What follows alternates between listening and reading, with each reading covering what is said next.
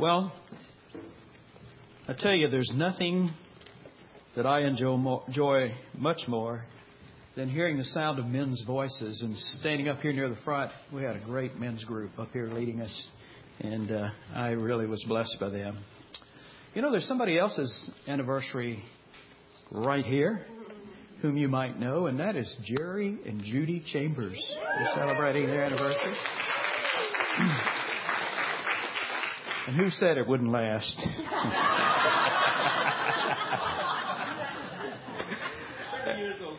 That's pretty good. You also have a great wife. Our scripture this morning is going to be Psalm 23. Very familiar passage of scripture, so don't go on autopilot on me, because this is the most beloved psalm of the most beloved king in Hebrew history. King David wrote these words.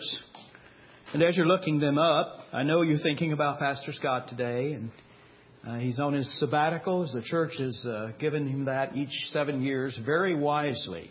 Scott's already had some great learning opportunities, for which I'm jealous. One of the opportunities he had this past week. He's been to the Southern Baptist Convention. That kind of balances getting a great learning opportunity. He's going to have some special time with family, he and Sherry. He's going to have a week alone with God in solitude and prayer.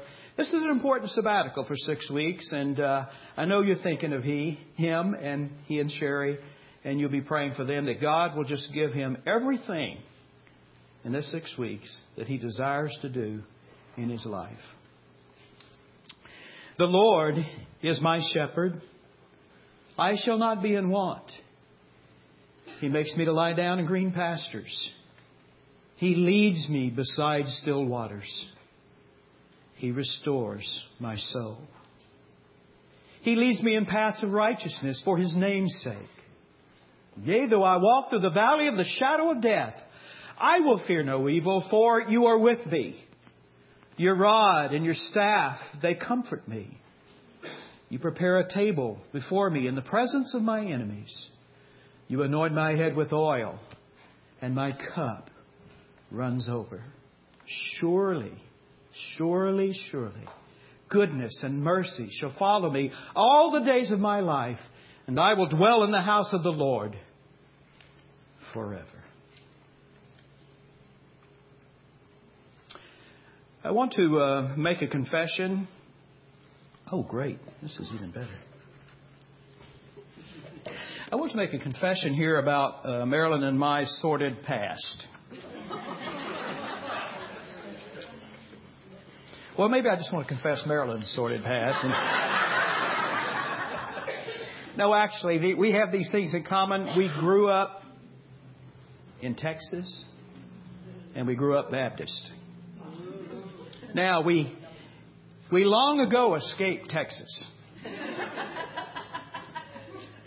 But we've never escaped growing up Baptist. And you know what? I'm glad.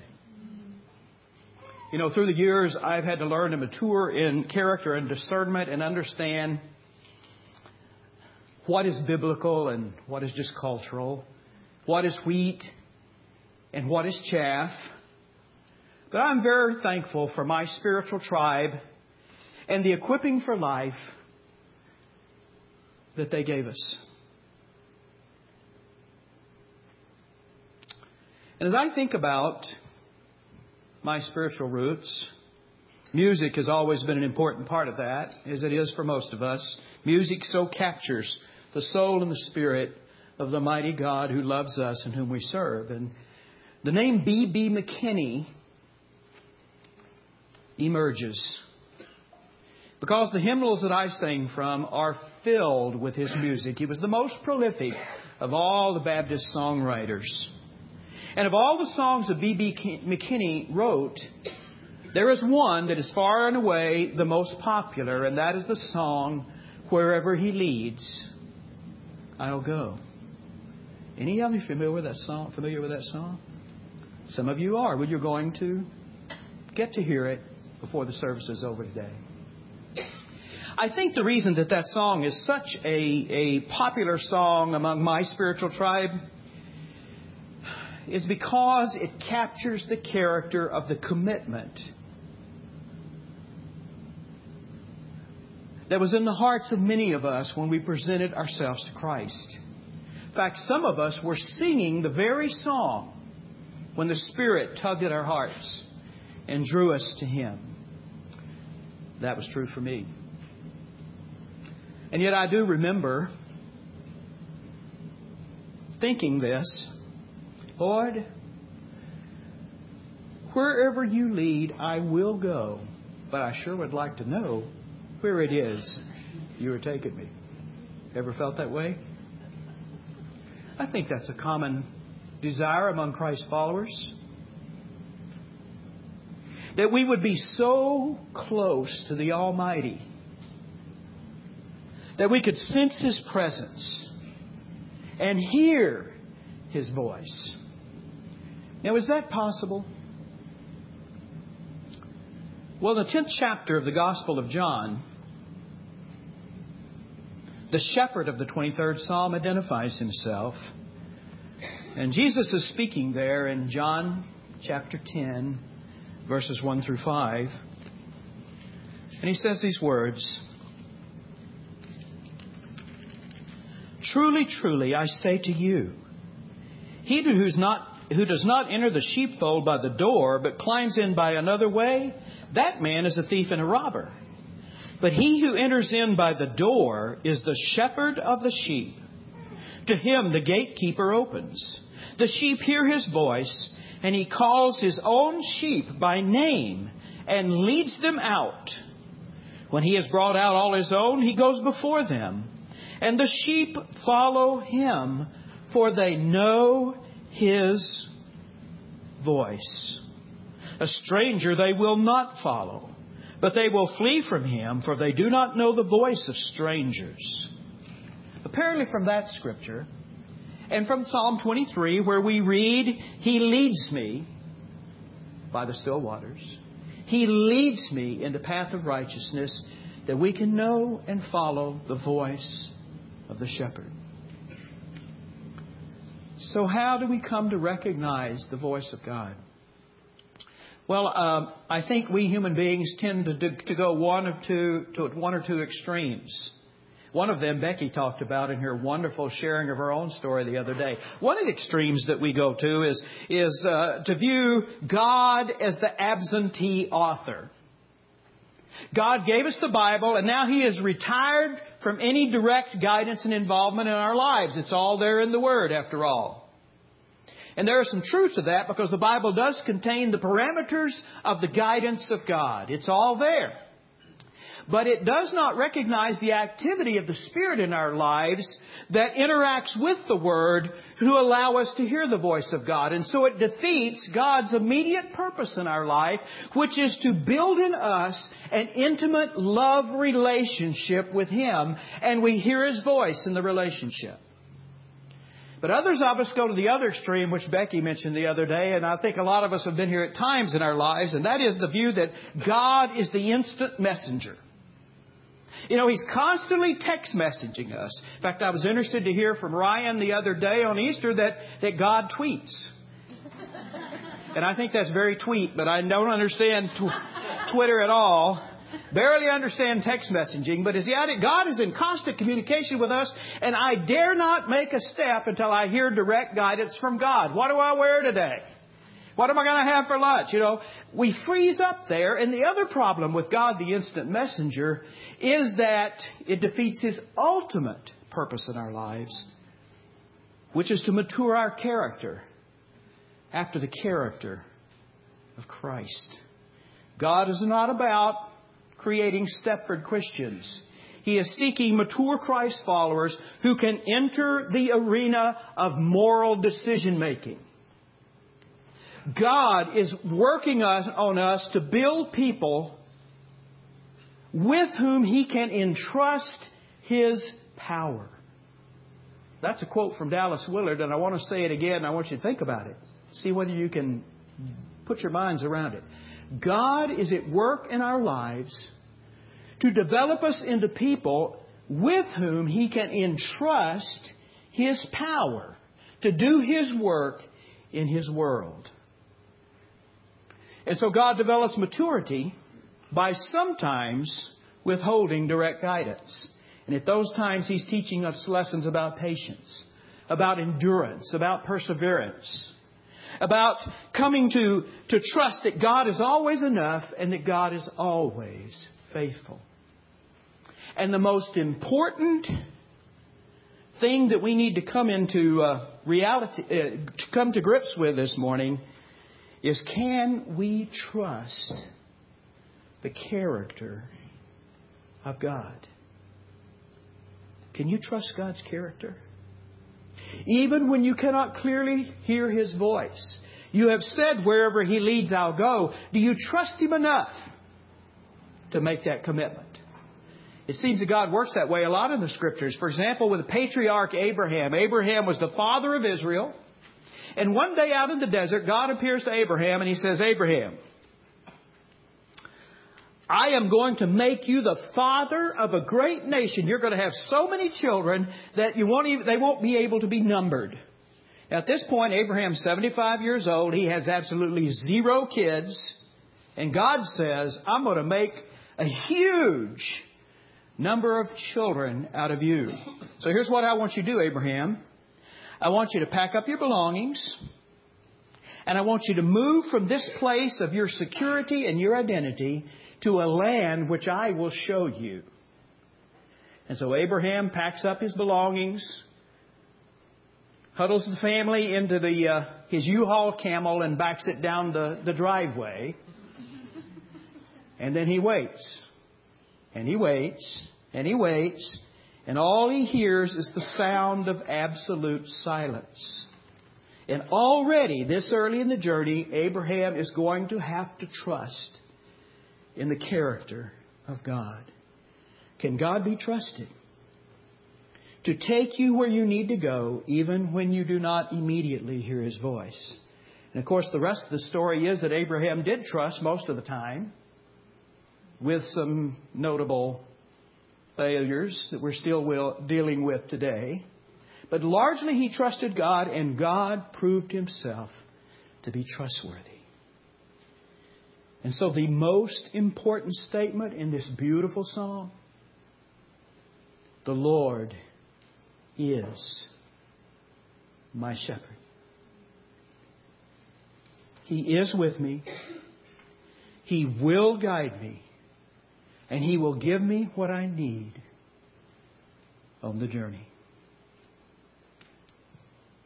Now, as we move from that most important reality, there are a couple of places that this psalm says we can know clearly our Father, our shepherd, will lead us. And those are important to highlight today and to build into our lives as we follow Christ. So let's look at those. As you look at this passage before you, the first thing you see is that our shepherd will lead us into rest and restoration. Now, this is such a beautiful truth that is crucial to the Christ-following life, and it is so alien to our culture that we're not going to talk about it this morning. We're going to talk about it next week. And we're going to do so through the case study of a great prophet in the Old Testament on the worst day of his life. So we'll get back to this one next Sunday. So moving right along, we see secondly in Psalm 23 that we can know our shepherd will lead us into meaningful service and work for His name's sake. He leads me in path of righteousness for His name's sake.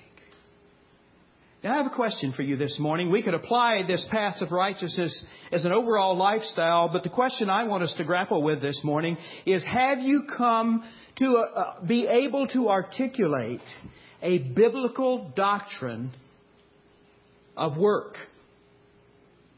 Have you come to wrap your minds and your lives around what it means to be a Christ follower in the workplace?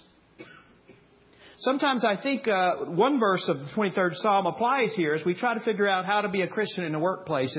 It's the verse What verse is this? It is the verse that you will find on verse 5. Now think about the little boy who was acting up at supper. And he was just being generally in all around pain. And finally his parents had had enough and they said, "That does it. You are banished from the table. We're going to set up a high chair over here, your baby brother's high chair, and you have to sit in the corner and eat by yourself, since you can't behave and you disrupted the family." So the little boy is sitting over in the corner, and the family gets back to its meal, and then they hear him loudly pray, "Lord, thank you for preparing me a table in the presence of mine enemies." I'm sure that went well with his punishment program. And I think sometimes we carry that one over into the workplace. It's such an alien, hostile culture. But is there a biblical doctrine of being a Christ follower in the marketplace? I read somewhere that the average American, whoever that is, will work about 83,000 hours over his lifetime. He'll spend 83,000 hours on the job. Now, of course, naturally I got curious about that and I computed it out. 8 hours a day, 5 days a week, 50 weeks a year, vacation comes in. That's 41 and a half years spent on the job. Now, I have a feeling that's a lowball estimate. What do you think? 8 hour days, 5 days a week, 41 and a half years. But even take that amount. That is a huge slice out of a person's life. Now, can I articulate a biblical approach to the workplace? If I can't, then I have just created or committed that terrible failure in which I have compartmentalized my faith and trivialized it right out of my life and into those little special religious sections that usually occur on Sunday mornings and perhaps it's some small group one night a week. And that's what a lot of American Christians are doing. My Christianity is private. It has nothing to do with my public life. And they just muddle through when it comes to the workplace. We got to do better than that. God is interested in the details of our life. Jesus is Lord over all, or He's not Lord at all, right? So what is the biblical doctrine of work for a Christ follower? Well, it all begins in Genesis. Genesis chapter 1 and chapter 2. And there we meet God, the original worker. And God has always been a worker. He is still at work in His world today. And the first thing God did in His work was to create the cosmos. And then He created you and me. And it said that He created us in His image. And then He gives us the human job description.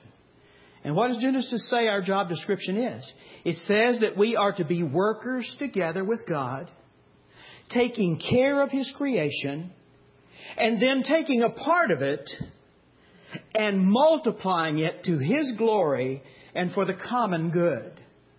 So whether you work primarily with people, ideas, or things, God has entrusted you with a small part of creation, and He desires that you be fruitful and multiply it for His glory and the common good. And there is no such thing as a trivial part of that. You can sweep sidewalks. You can do as Brother Lawrence, the great spiritual leader, did, wash dishes, all to the glory of God. And when you do that to His glory, He is pleased. And so when I approach my work, I approach it from the standpoint that I am a laborer together with God. Now here's a New Testament verse, or actually two verses, that I want you to take and conduct an experiment with this week. And those two verses are Colossians chapter 3, verses 23 and 24. And they're right there before you on the screen. Would you try this every morning when you get up to go to work? Read this passage, memorize it, and quote it. And then seek to live by it. Whatever you do, work at it with all your heart, as working for the Lord and not for men, since you know that you will receive an inheritance from the Lord as a reward. It is the Lord Christ you are serving. So as a follower of Christ, who do you work for today? You work for God. He is your employer. And God being God, He deserves your best effort with your best attitude. Now this transcends a cranky boss, irritable co-workers and clients, a less than perfect work situation, because you work for God. You want to give Him your best effort with your best attitude. And so you do an honest day's work whether or not you get an honest day's pay. You add value to your company whether or not your company values you. And you treat your clients and co-workers as if they matter, even if you don't like their practices and their professions. You work to please Jesus. You treat people as if they have dignity given to them by God, because indeed they do. Will you try that experiment with me this week? Now, you look for the opportunity to speak a word for Christ. You may not ever be able to wave a Bible in front of them in the workplace, to give the full gospel story to them, but you stand ready to do so. And you certainly stand ready to work to the glory of God. And when you do, people may not carry you around on their shoulders and shout your praises and what a wonderful, good guy you are. But God will be pleased. And you will be the recipient of His smile. You will have reflected and extended His glory in a most important arena of life, the workplace. And sometimes God uses your investment in a long chain of events to change a life. About a month ago, we weren't here because Marilyn and I returned to the mothership. That is, I got to speak at Calvary Baptist Church of Renton, which is the mother church of Meadowbrook. And I had served there from 1986 to 1985. It was the first chance to go back and actually speak. Pastor Grant Bowles was doing a good job there, and he was kind enough to invite me to speak. And one of the people who came up, gave me a big smile and a big hug, was Dick Van Diver. Now, Jerry and Judy probably remember Dick Van Diver from their days at the mothership. And Dick today is a deacon at that church. He and Mary Ann serve faithfully, and they serve well. But I remember the first time he came onto the property of that church. And he was an extremely worried man. By his own admission, he was not religious. I get that a lot when people come to see me. Well, I'm not religious, Reverend, but the last time he had been in church other than for a wedding or a funeral was when he was a teenage boy, and he had vandalized some property and generally terrorized the neighborhood, and he had been assigned to a local pastor for rehabilitation. And he spoke well of that pastor, but he never returned to church for worship. But that night, as Dick Van Diver sat in my office, he was very worried about his 20-year-old son. His son was kind of a loner kind of a guy, and all of a sudden he began not showing up from work until the wee hours of the moment. And as Dick checked it out, he found out there were some characters in big black limos who would pick Aaron up after work and take him downtown to Seattle for who knows what. And Aaron had become increasingly distant and uncommunicative, and Dick was worried out of his mind. And then he thought of Rick, a fellow worker at the Boeing plant in Renton, who he knew was a Christ follower. And Rick did not wave his Bible. He did not preach. But he was not ashamed of Christ. And he lived it out in the workplace and his relationships with his co-worker, Dick. And so Dick opened up his heart to a friend he felt he could trust. And that conversation eventually led to my office. And over the next, relatively short period of time, we had the privilege of seeing Dick and Mary Ann Van Diver and their son Aaron and their daughter Kathy born into the kingdom of God, give their lives to Christ. And one of the first things that happened is Aaron told the guys in the limo to take a hike. And he got deeply involved in growing as a Christ follower. And it was just a joy to watch them in their growth. And then fast forward roughly a year, probably about the time Jerry and Judy ended up in Germany for a while, I presided at the funeral of Aaron, that 20-year-old boy, who, getting off work one night, was struck and killed by a hit-and-run driver going down Rainier Avenue in downtown Renton at about 85 miles an hour. And in Aaron's pocket was the New Testament that his deacon, Stu Vesey, had given to him. And then I got to sit with Dick Van Diver as he was interviewed by news reporters who wanted to know just how he felt about the person who was responsible for the death of his son. And to hear him bear witness to the difference Christ had made in his life. You see, sometimes that quiet investment of a life in the workplace is one link in a chain in which God resolutely pursues a person through the days of his life. You are a link in the chain. You just don't want to be the missing link. My dad used to tell me, do the best you can, where you are, with what you have, for Jesus' sake today. Not bad counsel. And speaking of my dad, first job I ever had, it was the privilege of getting up at 4:30 in the morning on Saturday mornings as a 12 or 13-year-old and pulling a milk route with my dad. He was a milkman. And he somehow felt that I would probably enjoy, spending my Saturdays getting up at that time of the morning. And just to expand the joy, during the summers, it was pretty well every day, of the week. I got up at 4:30 in the morning and, pulled the milk route with my dad. My dad was far from God for those years of his life, and where it really showed was in the workplace. He hated his job. He was suspicious of all his co-workers. And he thought he had the crummiest group of customers that anybody could possibly have. He just complained all the time. And that made it all the harder to get up at 4:30 in the morning. But then, as somebody told me this week about their own life, he was bowled over by the kindness and grace of God.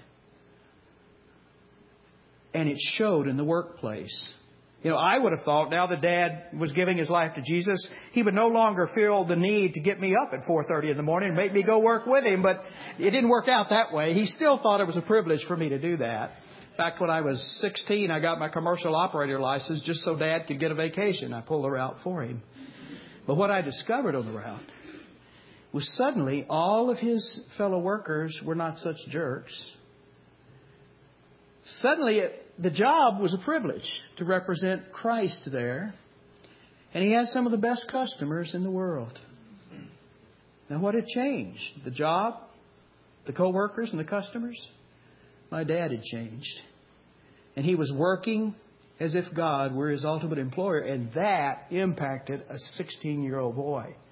And was a driving force in my consideration to respond to that song, wherever he leads, I'll go.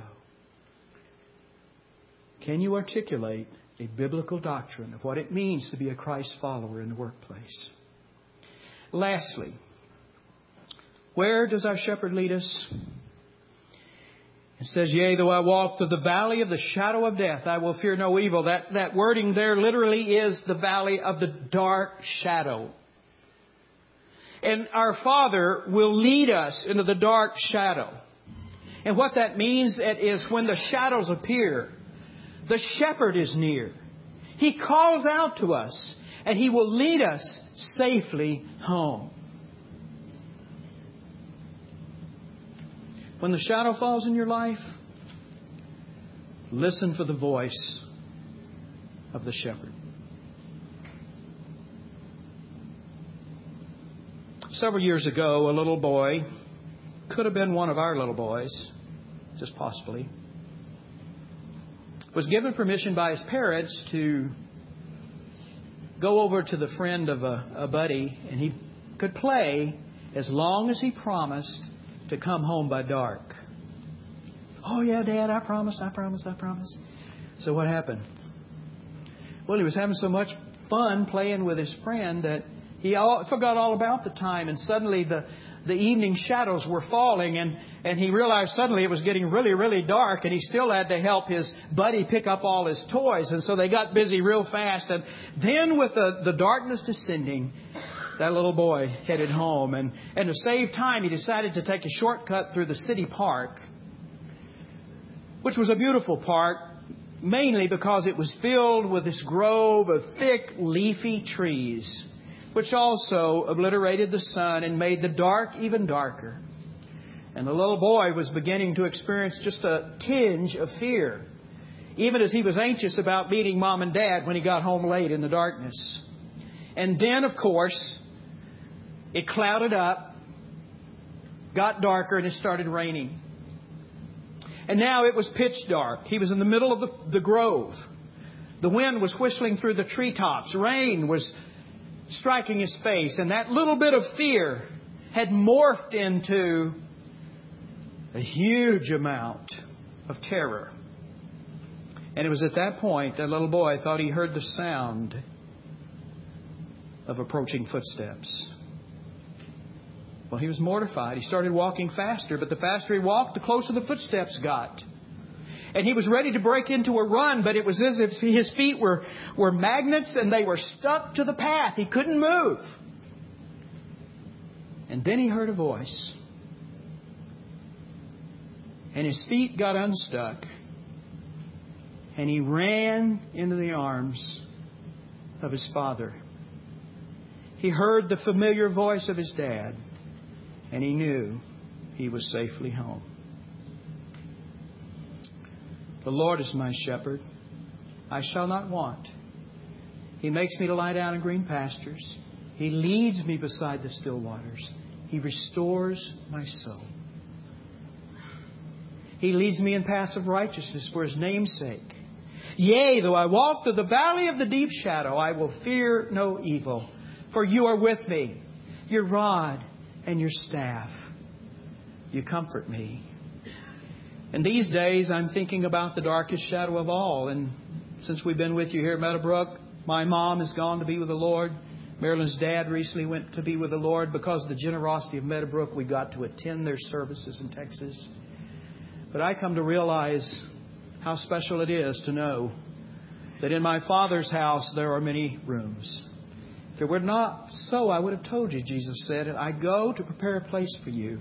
And if I go, I will come again and receive you to myself. And for a Christ follower, even the prospect of death bears with it the promise that where the shadow appears, the shepherd is near. He calls out to us and He leads us safely home. And for us, a death is like, standing at the threshold of two rooms. And we look into one room and we observe what's going on there and we converse. But all the more we hear the call of the shepherd and our attention is turned to look into another room. And soon we are joining a magnificent conversation in the most beautiful of rooms. And we hear the Father say, welcome home. And heaven for the Christ follower is a place of the richest of relationships, the deepest of worship. And just in case you think you're just going to sit on a cloud and strum a harp all day and wonder if you should have brought a magazine like the Far Side cartoon, you're going to have meaningful work to do. You're going to work alongside the original worker. And when Jesus comes and this earth passes away, we have a new heaven and a new earth. And we will get to run this place in fellowship with the Father the way it was always intended to be run. And so indeed the Lord is our shepherd.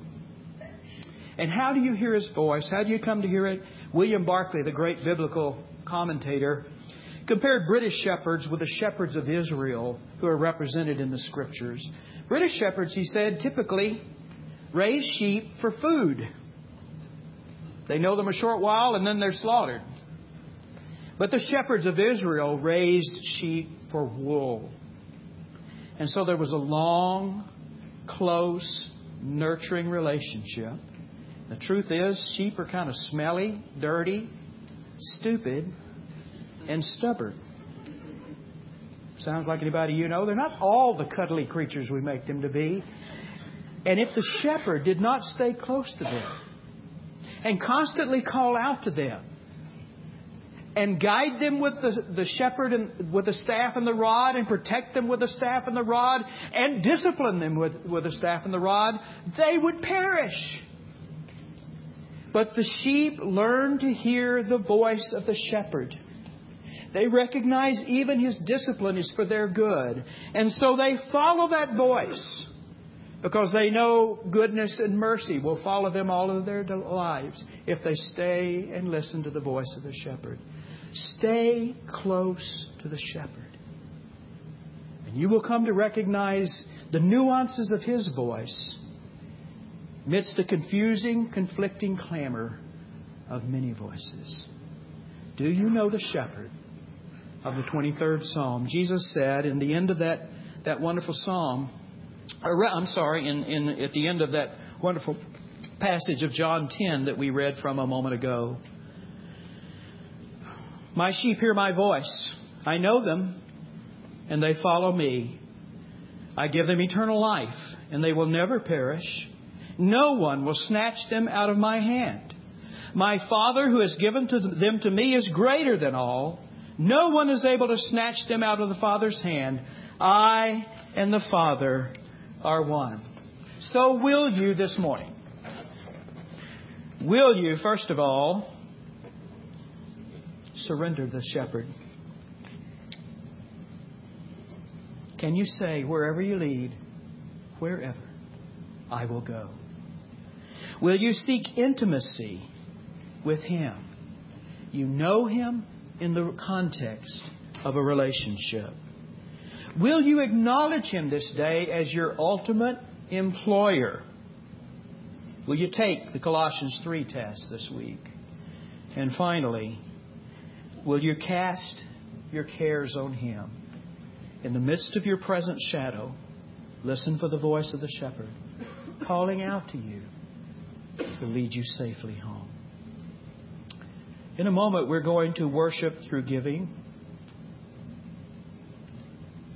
And as we worship through giving, we each have an opportunity to turn those connection cards in. And you can take that connection card. You can write down a prayer request, and you can write down a next step decision that you are making in response to how God is speaking to you through worship and the Word today. I counsel you, use this moment and that opportunity wisely. I'm going to pray for you. Father, now you had us here by divine appointment, and you have spoken into our lives through worship and through your Word. Now may we have ears to hear, hearts to respond. In Jesus' name, amen.